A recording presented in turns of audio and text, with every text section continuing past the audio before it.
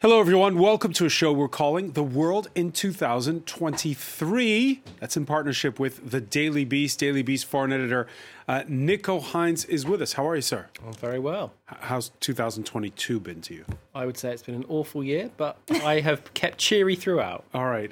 An awful year. Has it been an awful year for Aisha Gul Sert, independent journalist? Never. Never? Never. Not 2021, not 2022, and I can't wait to tell you about 2020. All right. Vivian Walt, Paris correspondent for Time magazine. Did you bring your crystal ball? It's been quite a year, and it's going to be quite a year. Okay, that's a safe bet. Let's see what Philippe Moreau-Chevrolet, columnist, commentator, and political consultant. Well, we can't lose the World Cup in 2023, so it will be. That's right. There's the Rugby World Cup coming up. France is going to win. It will be a good year for us. All right, there we go. Throughout the year, you can listen, like, and subscribe to The World This Week on Spotify, Apple Podcasts, and other fine streaming services. A safe pair of hands at the wheel. That's the message the Russian people were given when Vladimir Putin drove his Mercedes across the Kerch Strait Bridge on December 5th. Saboteurs had badly damaged the road and rail link between Crimea and the mainland. Putin, who, for all the casualties and sanctions, insisted just a couple of days later that it's all perfectly justified. Right now, there has been a lot of uproar about our attacks on the energy infrastructure of the neighbouring country. Yes, we're doing it. But who started it? Who struck the Crimean Bridge? Who blew up the power lines from the Kursk nuclear power plant? Who isn't supplying water to Donetsk? As soon as we move and do something in response, they scream and shout to the whole universe. This will not interfere with our combat missions. Nico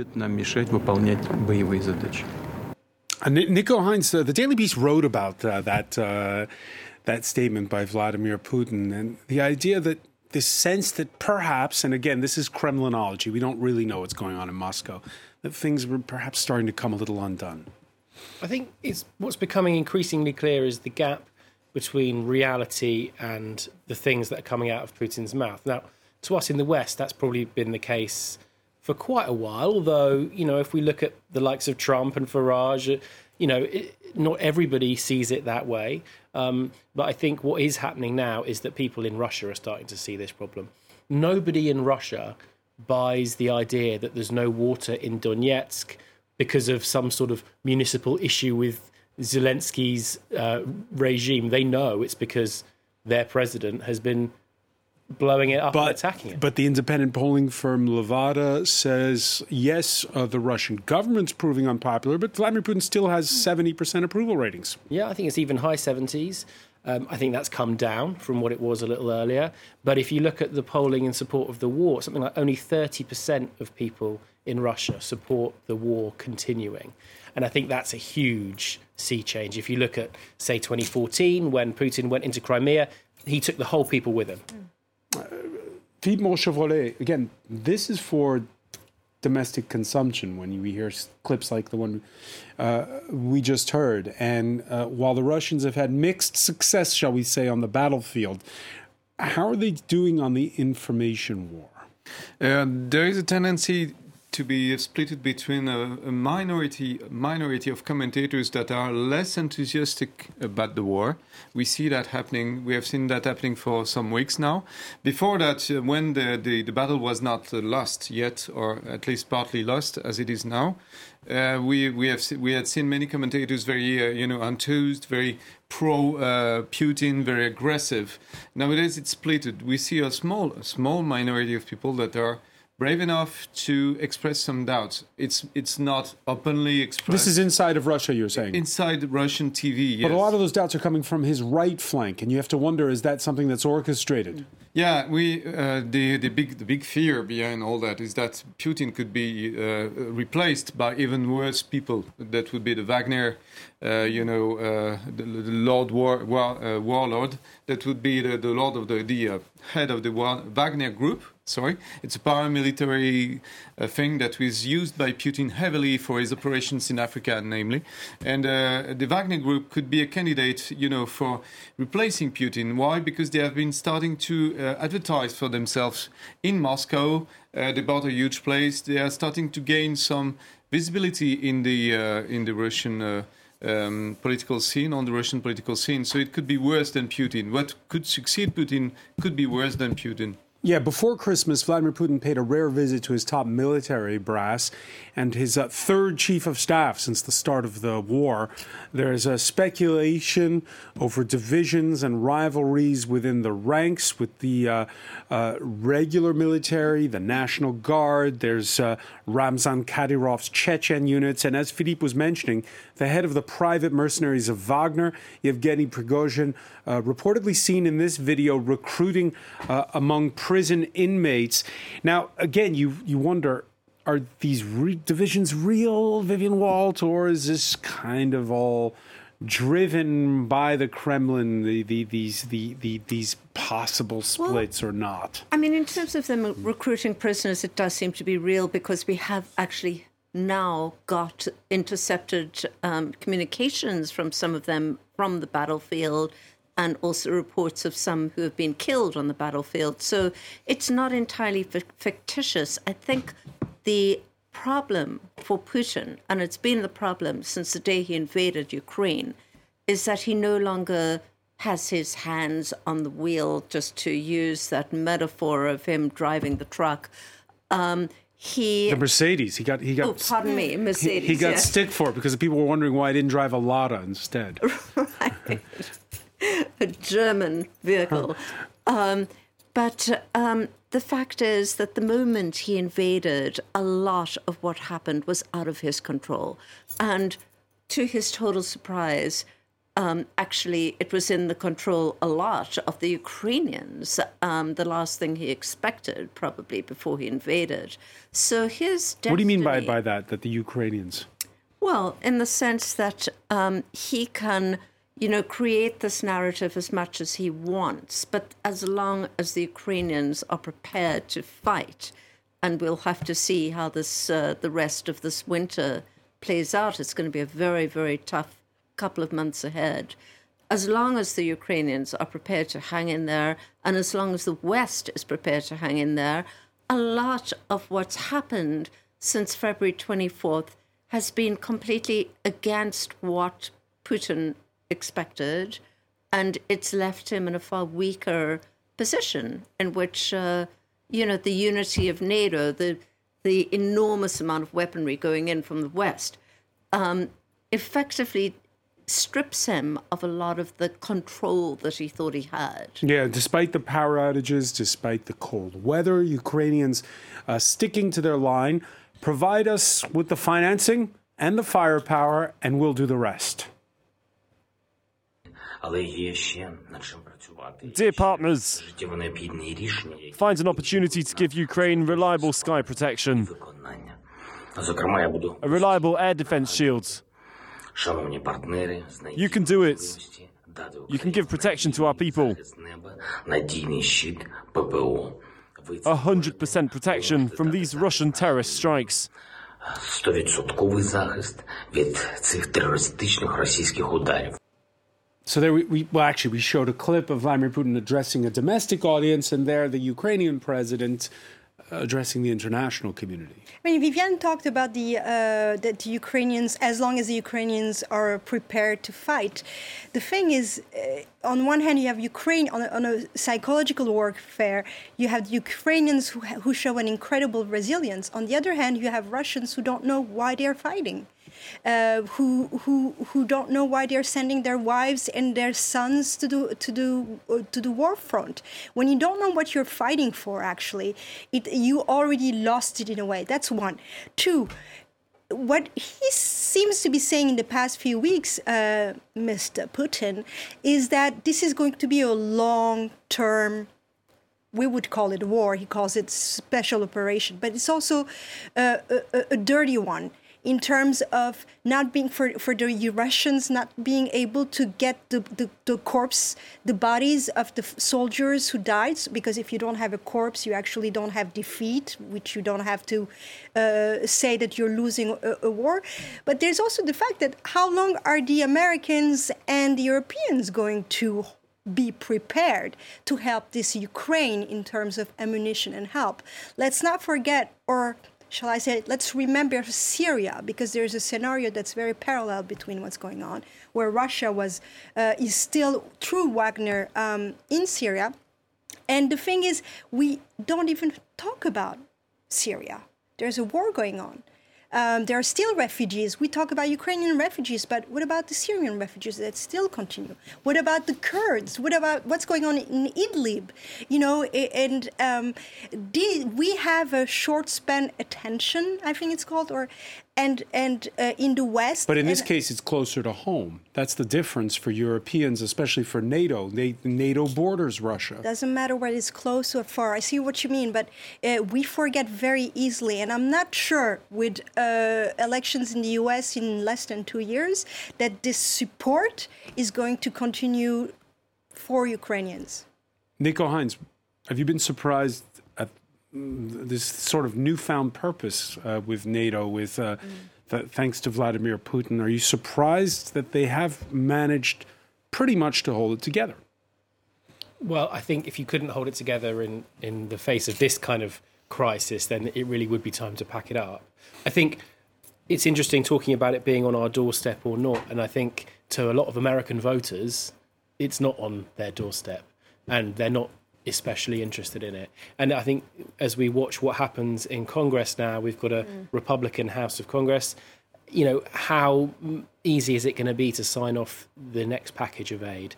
I think in November, they signed off a new bill that would finance about 5 or 6 months worth of artillery shells. Unfortunately, it's going to take 2 or 3 years to deliver them. So we're already running into problems. And how much is that will going to be there? Because Vladimir Putin must be sitting there going, Donald Trump's going to be back in the White House soon. In my wishes, can I hold out till 2024? And there's a whole new world to play out. Philippe Chevrolet, of course. Your hair's not as grey as mine, but you... Nearly. I will be there one day. When I was growing up, it was the Cold War, and people worried about nuclear conflict. And if Vladimir Putin's on the back foot, people have dismissed, as a bluff, his talk of if things go really sour for him in 2023. Yes, but if he does that openly, I mean, there will be retaliations by the other regimes that do own the nuclear weapon too. I mean, France is a nuclear nation. We do own our own nuclear weapons. It's limitless. I mean, he doesn't want to commit suicide. But they are playing with this notion around Zaporizhzhia, around the nuclear plant, and obviously the fact that both Ukraine and Russia would bomb this place quite, openly, is obviously a way to threaten the whole international community that if any solution is not found... It's easy to be drawn in. Yeah, there could be consequences. And I think the Zaporizhzhia thing was a topic of discussion between, I guess, both China and India with Russia. And this is a more efficient threat even than the bomb. Many nations looked the other way in 2014 when Russia made its move for the east of Ukraine, when it annexed Crimea. This time, as Nico was saying, no going back to business as usual. That mystery explosion of the Nord Stream pipeline that link Russia to Germany via the Baltic Sea, serving as a reminder that despite the annexation of Crimea, Germany and most of Europe again, elected to ignore inconvenient truths to keep cheap natural gas flowing to consumers. I mean, I say Germany, Vivian Walt, but the French also buy Russian gas, not as much, but they do. Absolutely, and given the state of France's nuclear power stations, more and more of it, we are in France are having to think about where else to get energy supplies from. I would say that, there was a lot of talk in 2022 about the energy crisis in Europe and Europe having to struggle through the winter. We have not felt it as yet. Maybe we will for the rest of the winter. But I think what's really worrying is next winter. And if this war continues, by the time we get to this point in 2023, Europe really is going to find itself with very low stores of oil and gas. Yeah, nations are having a scramble. The inauguration of a new nickel-fired natural gas terminal on Germany's North Sea coast earlier this month. A reminder that Germany and the rest of Europe have had to change their energy habits on the fly. That won't save citizens from skyrocketing costs. And as Vivian was saying, warnings to watch their thermostats when it comes to 2023 and beyond. Wir sind noch lange nicht durch. We're far from out of the woods. The gas supply in Germany is assured for this winter, provided that the Germans' saving efforts and endeavours hold up. Die Deutschen nicht nachlassen. Yeah, it's such a different scenario than it was a year ago. When you look at how we look just when we open our utility bills. Yes, but and also it's we think about Europe, but also it's the consequences of the war we have, whether it's on energy or on food supply. We see it in North Africa, we see it in the Middle East as well. So it's a war that even to those countries that we were talking about that are not really impacted from the geography in a way, that are not too close to what's going on in Ukraine, are impacted. Actually. In their pocketbook. Exactly, but even India, for instance, a country that seems so far away. But the thing that is very interesting that I was you mentioned Nord Stream, and I remember a couple days after Nord Stream, the Russian president talked to the Turkish president and had this grand idea of saying, you could sell to Europeans through the Black Sea energy that we will give to Turkey. And that's exactly what's happened. You've had refined petroleum products, exports from Turkey have shot up. And then you see other countries as well that said, hey, human rights, but I remember some European leaders a couple of weeks ago who were actually going to Azerbaijan. I mean, let's do remember what has been going on in the Haut-Karabakh, Nagorno-Karabakh region. And so it's all, nothing is, basically what I'm trying to say, nothing is set in stone in terms of energy. They keep saying that they will do all these changes for the transitions, that the war has made it in order that we have to speed it up. But I'm not sure. I feel like the European Union is doing one step forward, two steps back, while it continues talks with countries like Azerbaijan. And when we talked about 2022 about Qatar, but Qatar is not only a country that has hosted the World Cup, it also is a country that's doing a lot of energy deals, and the Americans and the Europeans are there. Yeah, we heard some veiled threats from the Qataris concerning energy exports to the EU over that Qatargate bribery kickback scandal. And speaking of winters of discontent, the term employed to describe Britain's strikes and economic morass of the late 70s has been borrowed aplenty this holiday season. Among those walking off the job, nurses from the National Health Service, a first in 106 years, Nico Hines. Inflation would have happened even if Vladimir Putin had not invaded Ukraine. But for Britain, it's a particularly difficult winter, particularly it being outside of an EU that's trying to pool its resources when it comes to oil and gas purchases. Yeah, look, some calculations suggest that kind of inflation in the West is averaging about 9-10%, and maybe a third of that is to do with rising energy prices.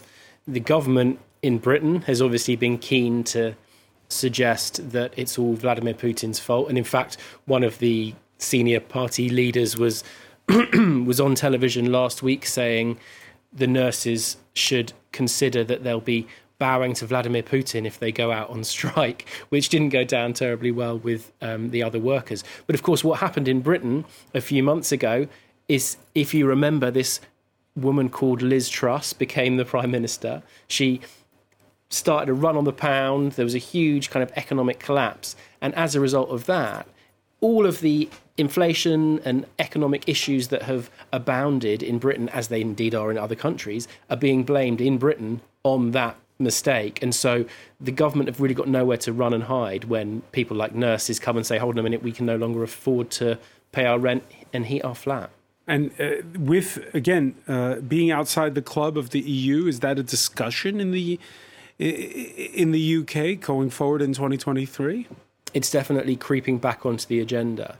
It's very interesting. The Labour Party, which obviously was predominantly against Brexit, and Sir Keir Starmer in particular was a vocal opponent of Brexit, but he has realised, no doubt due to intense focus grouping and poll numbers, that it was a vote loser to criticise Brexit.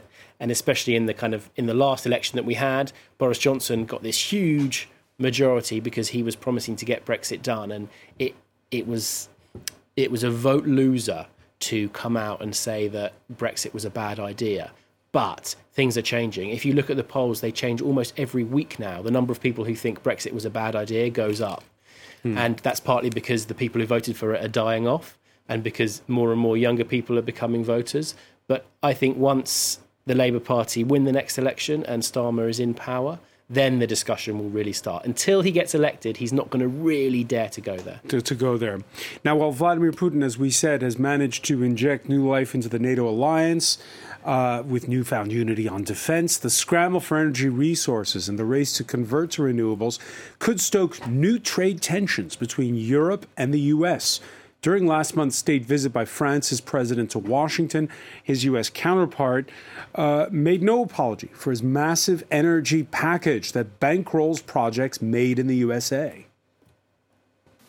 The United States makes no apology, and I make no apology since I wrote it for the legislation you're talking about. But there are occasions when you write a massive piece of legislation, and that has almost $368 billion for the largest investment in climate change of all of history. And so there's obviously going to be glitches in it and need to reconcile changes in it. I'm going home confident, but also lucid to what remains to be done on the European side, which is a good thing.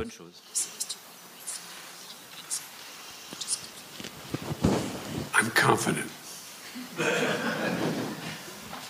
Philippe Moreau-Chevrolet, French president effectively saying, if the Americans are taking a page out of our book with the state subsidizing these nascent industries like green hydrogen, like new batteries, and we're not able to get our act together, it's not America's fault. Yeah, he's right. It's entirely Europe's fault. They've been doing some stop-and-go policies for years now regarding the renewables.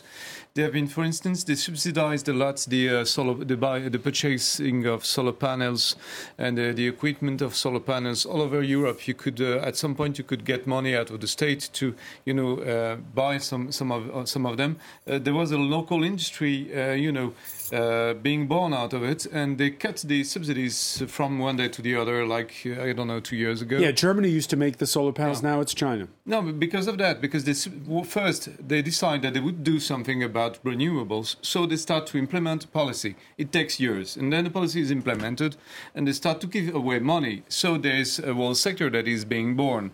And after 1 year, 2 years doing that, they stop. We don't know exactly why, but there's a decision that stops it. And then we move on to some other next thing. But in the meanwhile, this industry is destroyed because it's born with the help of the state. The state stops to help, so it's destroyed. And then it moves to China because obviously China is cheap and it goes on. It doesn't stop and go. First we said the financial crisis was the make or break moment for Europe. Then we said, the war in Ukraine was the make or break moment for Europe. Is the energy transition now the war make or break moment for Europe? Absolutely. And it's another make or break moment. I'm not sure it's the one. But as Philippe says, it's, this is something that Europe's been talking about literally, as long as I've been around Europe. And they haven't managed to get it together. Biden should not make any apologies for basically putting in place, policies that are not just going to, create jobs, but also make sure that the Democrats can get reelected, which has been a problem recently on this very issue. The problem for Macron is that he doesn't run Europe. He runs one of the 27 countries in Europe. And there has been no coherence at all on how to create an industrial policy that creates batteries that can actually, create electric vehicles at massive scale. And this is the real problem going forward. The urgency of this energy transition is about much more than war in Ukraine. It's an urgency felt the world over. Just ask the citizens of Pakistan, home to the Himalayas, where when glaciers there melt, the floods downstream, like the ones seen last summer, provoke the worst flooding in a decade in this case. Those images, were startling, and they were a big talking point at the UN Climate Summit. There is this sense that the urgency in 2022 was greater than ever. Yes, because we've seen images not only of Pakistan, but also of Bangladesh, but also of here in the heart of Europe, whether it was in Germany or France, but also about the wildfires in Australia and the US. So there is an urgency because it is spreading all over. Well, it's not spreading, it is all over. But the coherence that you were talking about, exactly, it's not only about the friends within the European Union, but it's also about the rich and poor countries.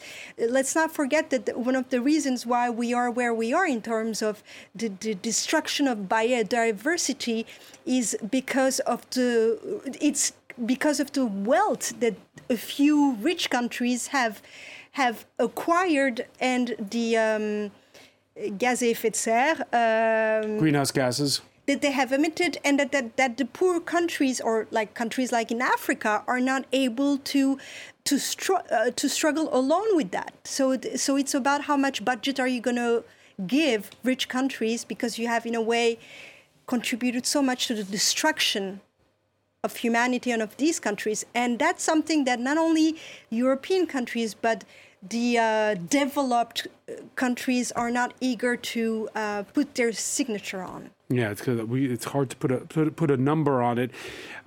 How many challenges has Iran's Islamic Republic seen off since 1979? Now comes the question, if this time it might be different.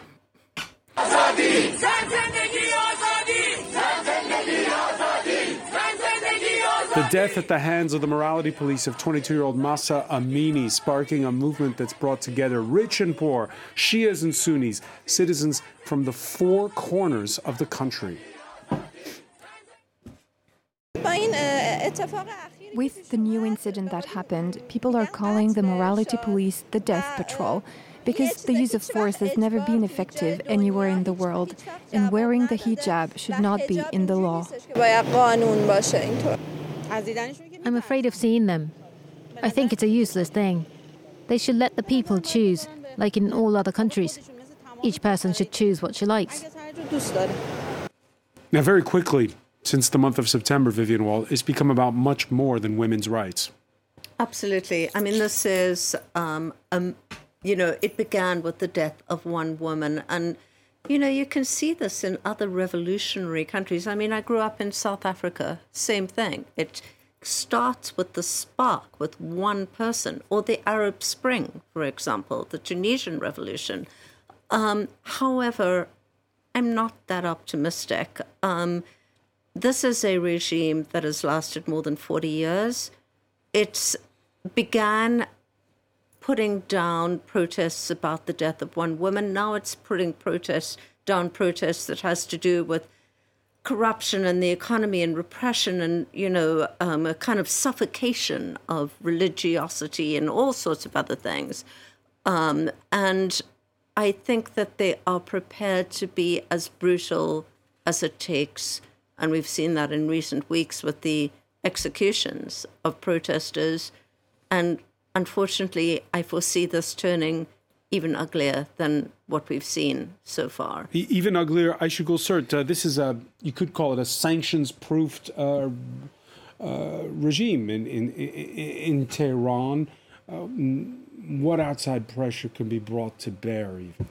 See, I think that sometimes it has to get even brutal, very brutal in order to, facing the brutality of the regime, you have the courage of the Iranian people. And it's not only the women, it's also the men. It's not only the elite, it's also the poor. It's not only in cities, it's also in villages. So it's something that's very spread. One. Two, sometimes it has to get very dark before it gets light. In terms of, we've seen protests in Iran. I remember 99, I remember 2009, I remember 2018. And this is the prolongation of that. It's whether we will call it a revolution, I'm not sure. But whether it is going to change the regime, I'm not sure. But what is sure is that it's definitely changing something. It's saying to the government and to that government where they're only the old regime guys. When you look, how old is Khomeini? He's what, 81? And his health, or plus, his health is not great.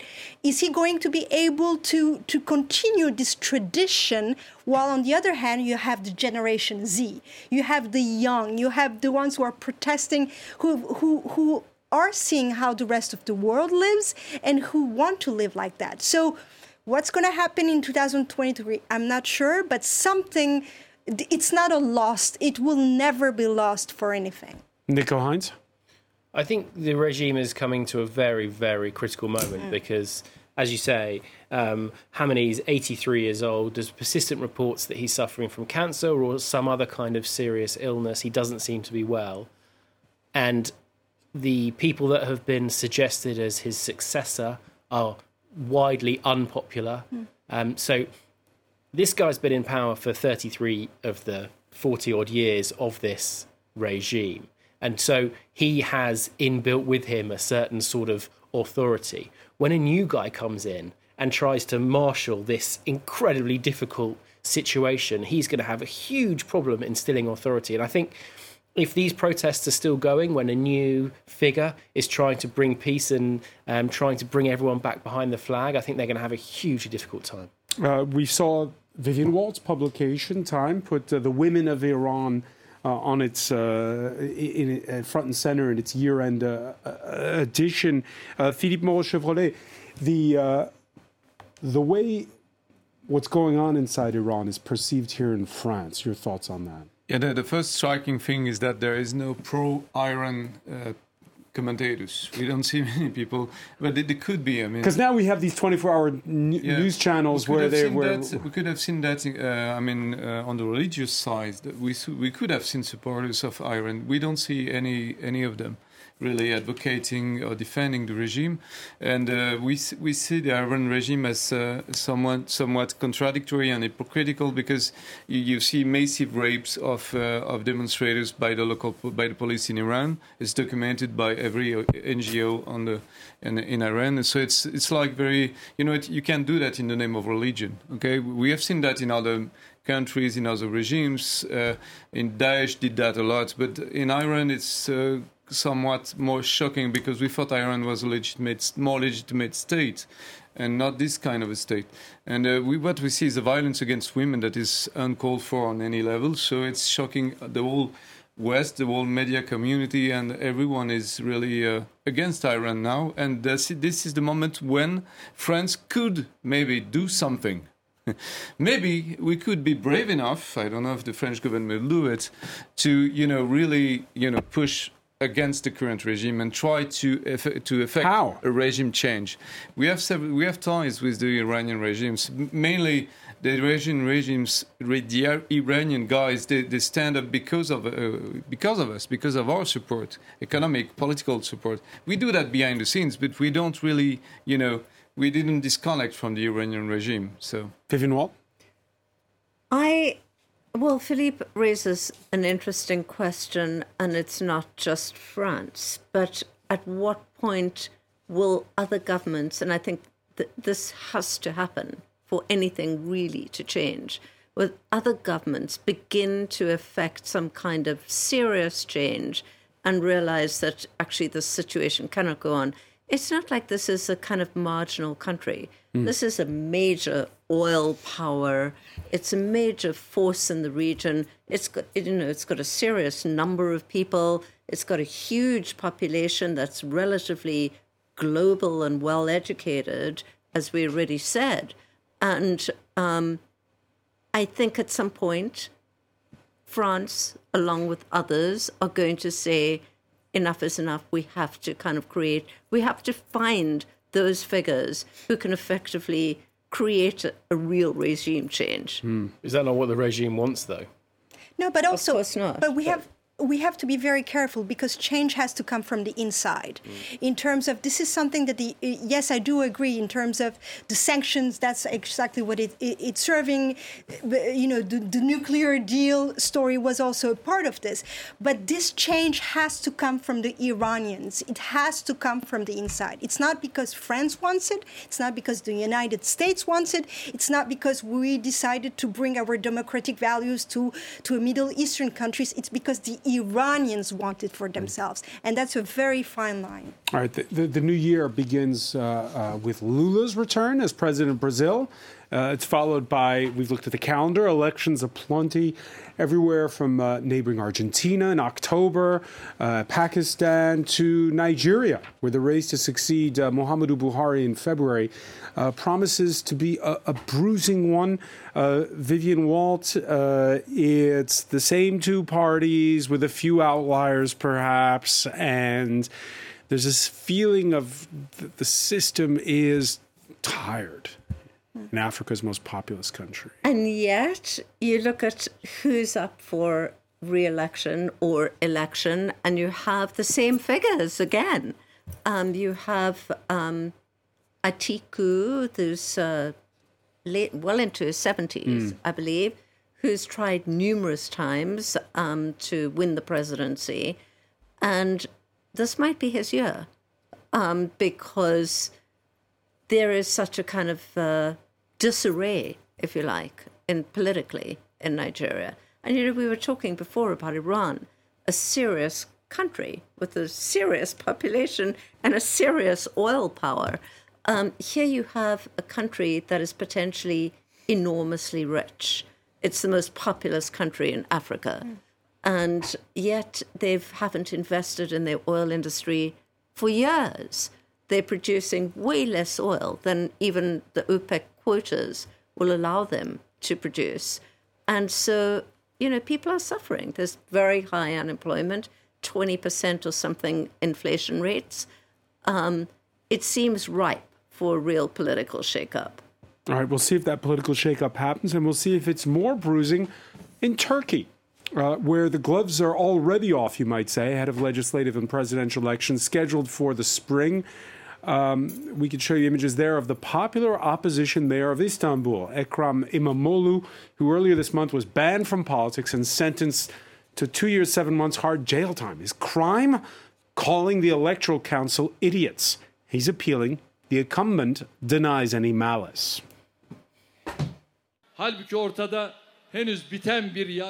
The court decision is only about the person's conviction for insulting judges. This is neither a political discussion, nor a battle of ideas, nor an electoral battle.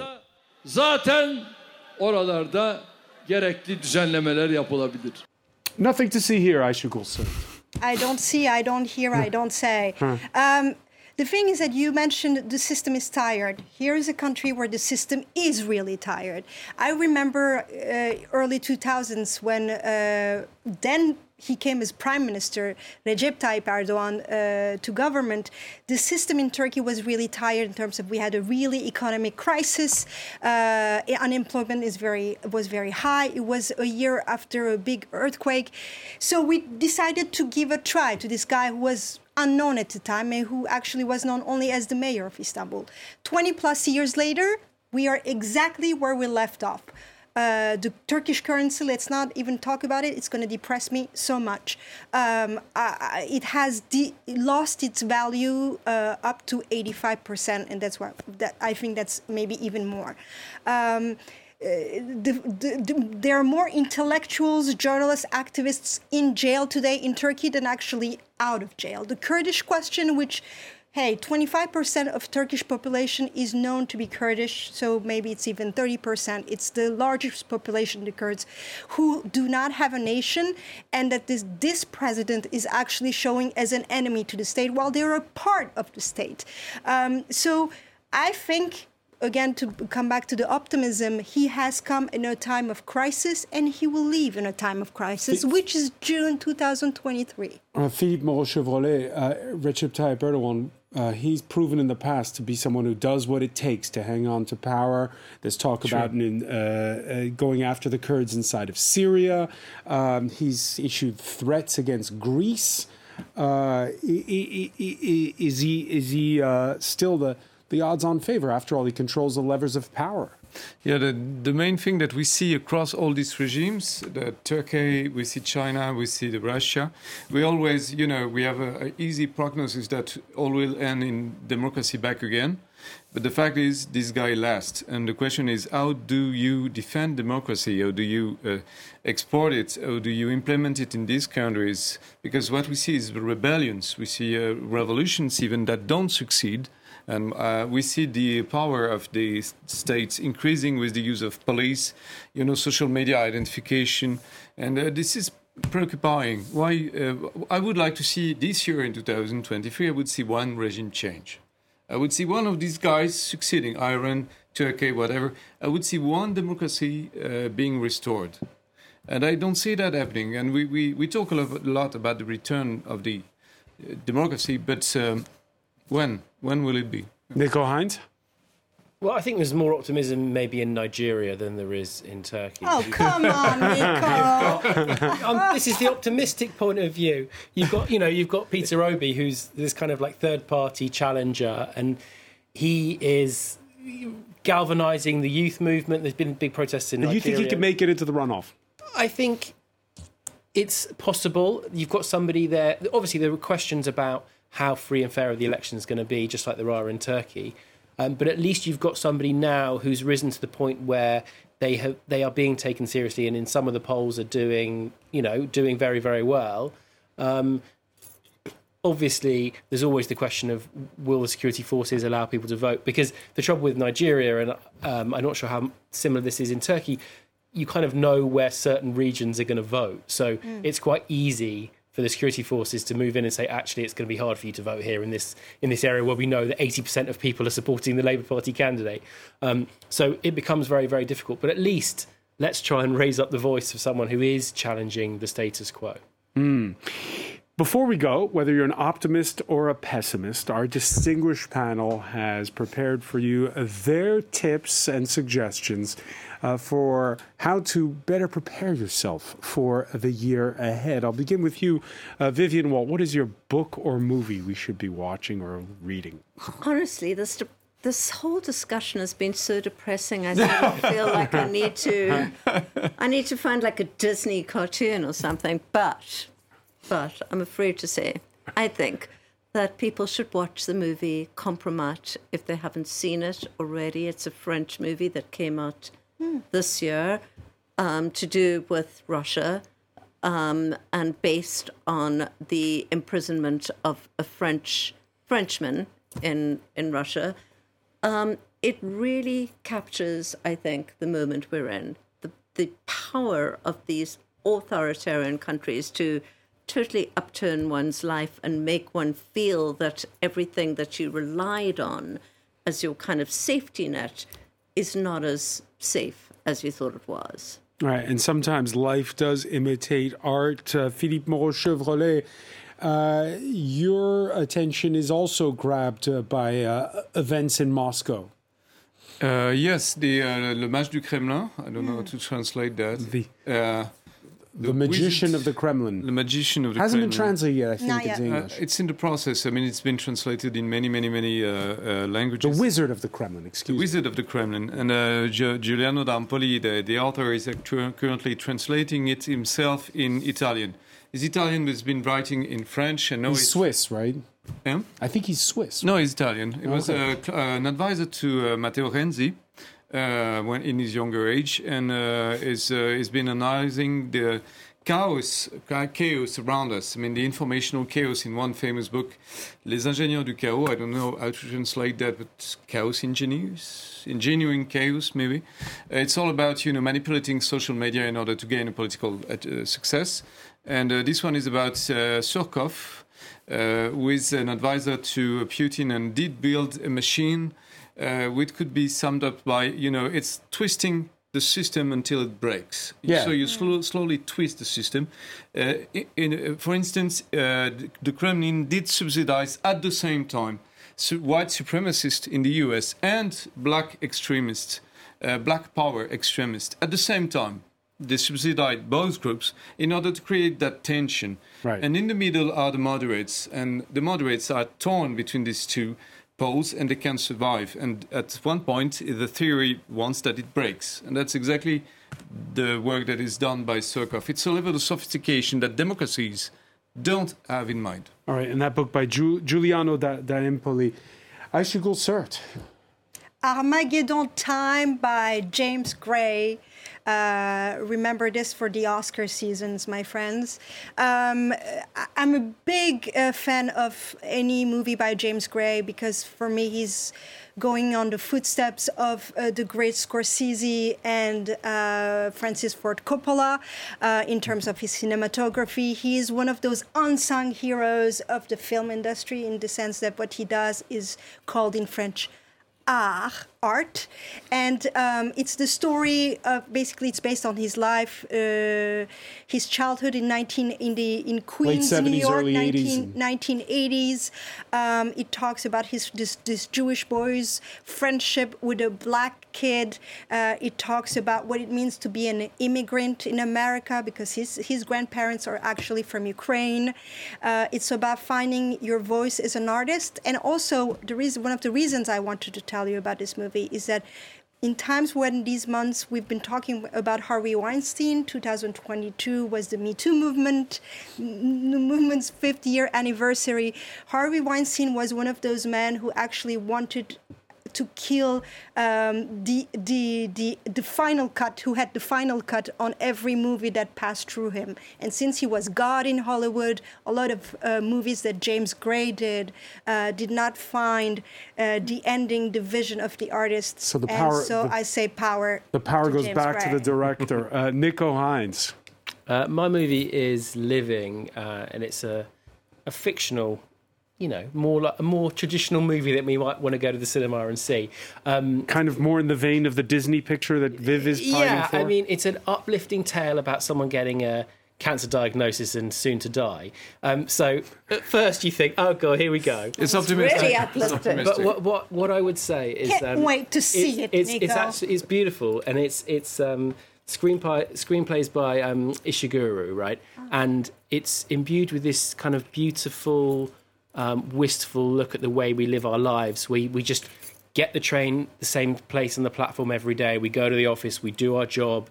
We don't really engage with it. We just churning through the motions. He gets this cancer diagnosis. It's not like movies where he goes, oh, I'm going to quit my job and just spend time with my family. It's not that cliche. Instead, what he does is he realizes that if he actually puts his heart and engages with his day-to-day life, that there's a beauty in understanding that what you do actually can be wonderful. You can have an impact on people. And you might cry, but I think it's beautiful. I've never heard Nico Hines this emotional. 2023, wow. Nico Hines, I want to thank you so much. I want to thank Vivian Walt, Philippe Moreau-Chevrolet, Aysegul Sert, and from all of us here in the studio and on the other side of the glass, I want to wish you the very best for the year to come. Thanks for watching. The World This Week is back next week.